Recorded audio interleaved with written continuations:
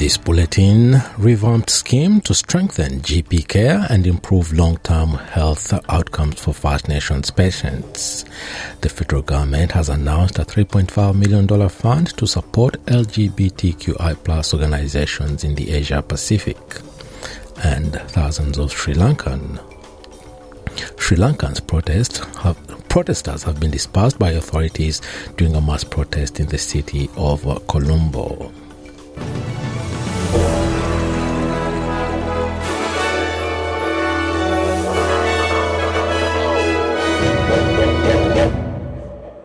An Indigenous health scheme has been revamped in a bid to strengthening GP care for Indigenous Australians living with chronic health and mental health conditions.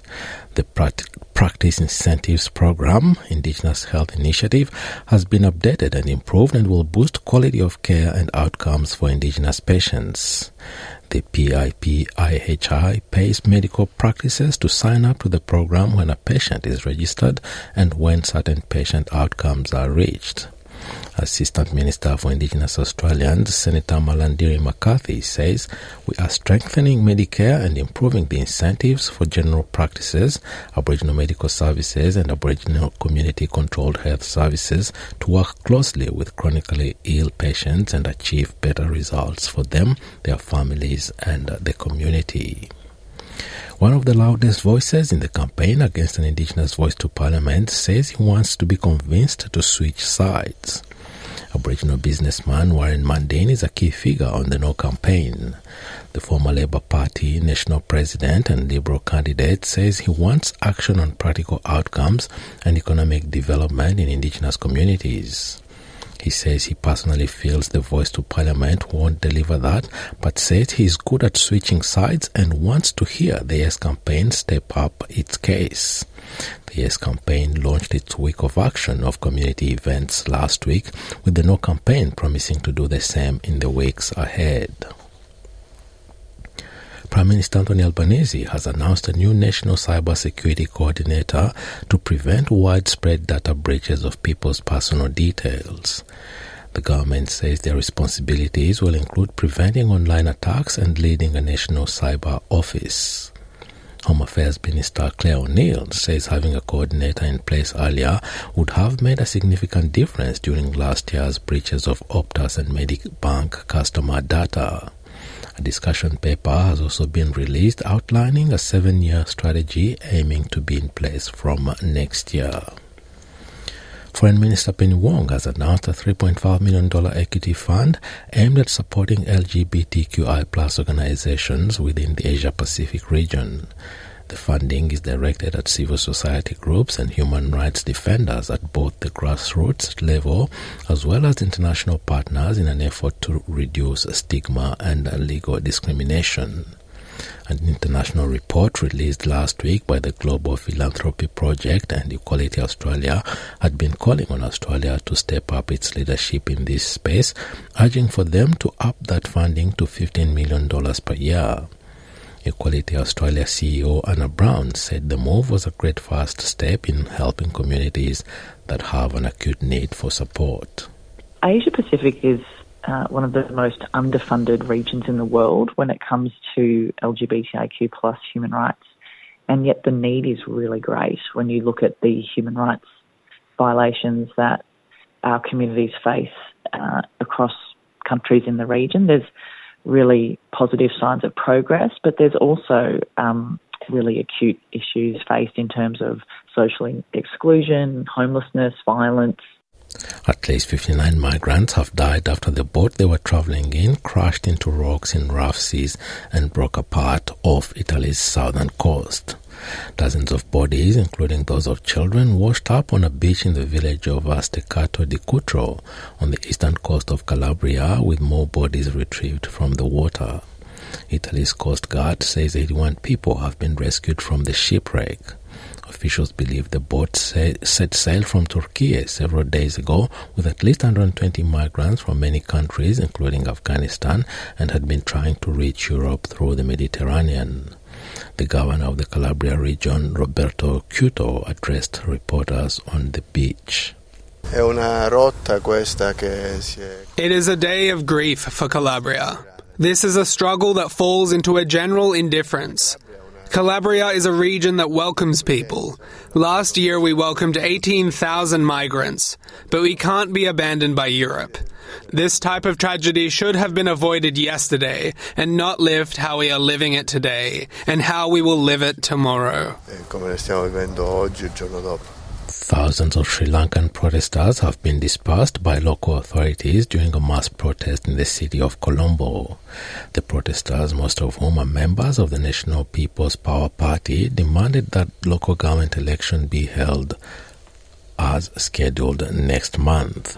The Sri Lankan President Ranil Wickremesinghe refused to release funds to the Election Commission, saying that funds were available only for essential items due to the current economic crisis. The island, which is struggling with its worst financial crisis in more than 7 decades, had planned to hold local government polls next month before being postponed. The leader of opposition party, the National People Power Party, Anura Kumara Dissanayaka, accused the president of corruption in his address to the crowd of protesters. He came to power with 133 votes from thieves, thugs, drug smugglers and criminals. Ranil does not have the people's power or the people's mandate. Today, the people's power is with us. Early results are beginning to arrive in the troubled Nigerian elections, which have left many voters feeling disenfranchised after glitches prevented many from voting on Saturday. Official results from the southwestern Ekiti state show a victory for ruling party candidate Bola Tinubu in one of his political strongholds. Polls were due to close in the presidential and parliamentary elections on Saturday, but some booths remained open until Sunday due to technical issues and attacks on polling stations.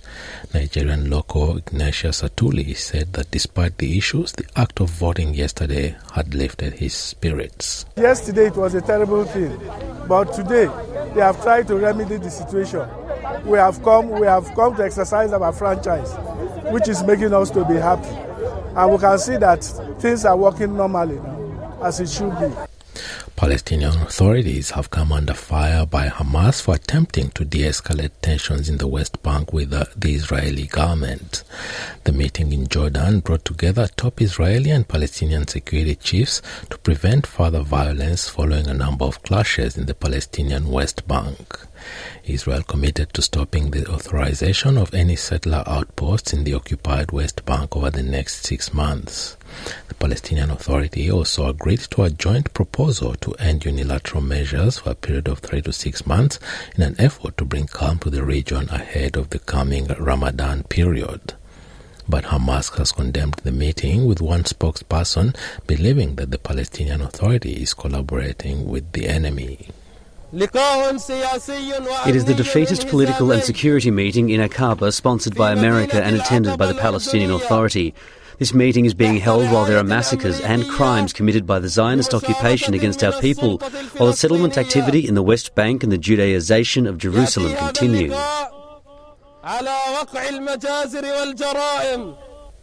Back home, hundreds of Jetstar passengers who were left stranded on the tarmac at Alice Springs Airport yesterday were reunited with their luggage today. Flight JQ30 from Bangkok to Melbourne was stranded for several hours after the plane made an unexpected landing to treat a passenger who had fallen ill. The pilot then discovered an electrical fault, forcing Jetstar to organize a replacement aircraft with no ability to process international passengers in Alice Springs. Some passengers reported being stuck on the plane for close to 14 hours, unable to leave with no food provided. Jetstar spokesperson Ingrid Huest acknowledged the delay for customers to ABC Radio. This was a unique and difficult situation where we needed to support a passenger that required urgent medical assistance and then work out the best way to get the remaining passengers on their way as quickly as possible, given the unique situation of an international flight landing into a domestic airport. And to soccer in Yesterday, Brisbane Roar has defeated Perth Glory 2-1, giving new interim coach Nick Green the perfect start to his tenure. Roar's former coach Warren Moon was sacked last week after multiple poor performances. With a new playing style on hand, the Roar came from a goal behind to record their first win in 8 games. Green says he'll keep working to turn the club around with hopes of making the finals. The group's got it within them to win games, and obviously we want to win more games. We just looked at a couple of areas this week where we think we can improve, and it's been a tough week. It's been a tough week for the group, the club. It happens in football, and it's not nice. But the lads have actually gathered really well together and really taken on board a lot of the stuff we've done, and we just tried to create an environment with the guys. But we're really pleased with them. Yeah, buzzing for the win. In the other match, Adelaide United and Melbourne Victory drew 1-1. And now a look at the weather around the country. Broome mostly cloudy 32, Perth partly cloudy 36, Adelaide similar conditions 26 degrees, Melbourne showers easing 20, Hobart mostly cloudy 19, Albury-Wodonga sunny 28, Canberra partly cloudy 29, Wollongong a late shower or 2 25 degrees, Sydney possible shower 27, Newcastle mostly sunny 30, Brisbane partly cloudy 31, Townsville cloudy 29, Cairns showers 30 degrees, Alice Springs, sunny 36, Darwin, rain 29, and at West Strait Islands, light rain and a top of 28 degrees. And that is NITV Radio News.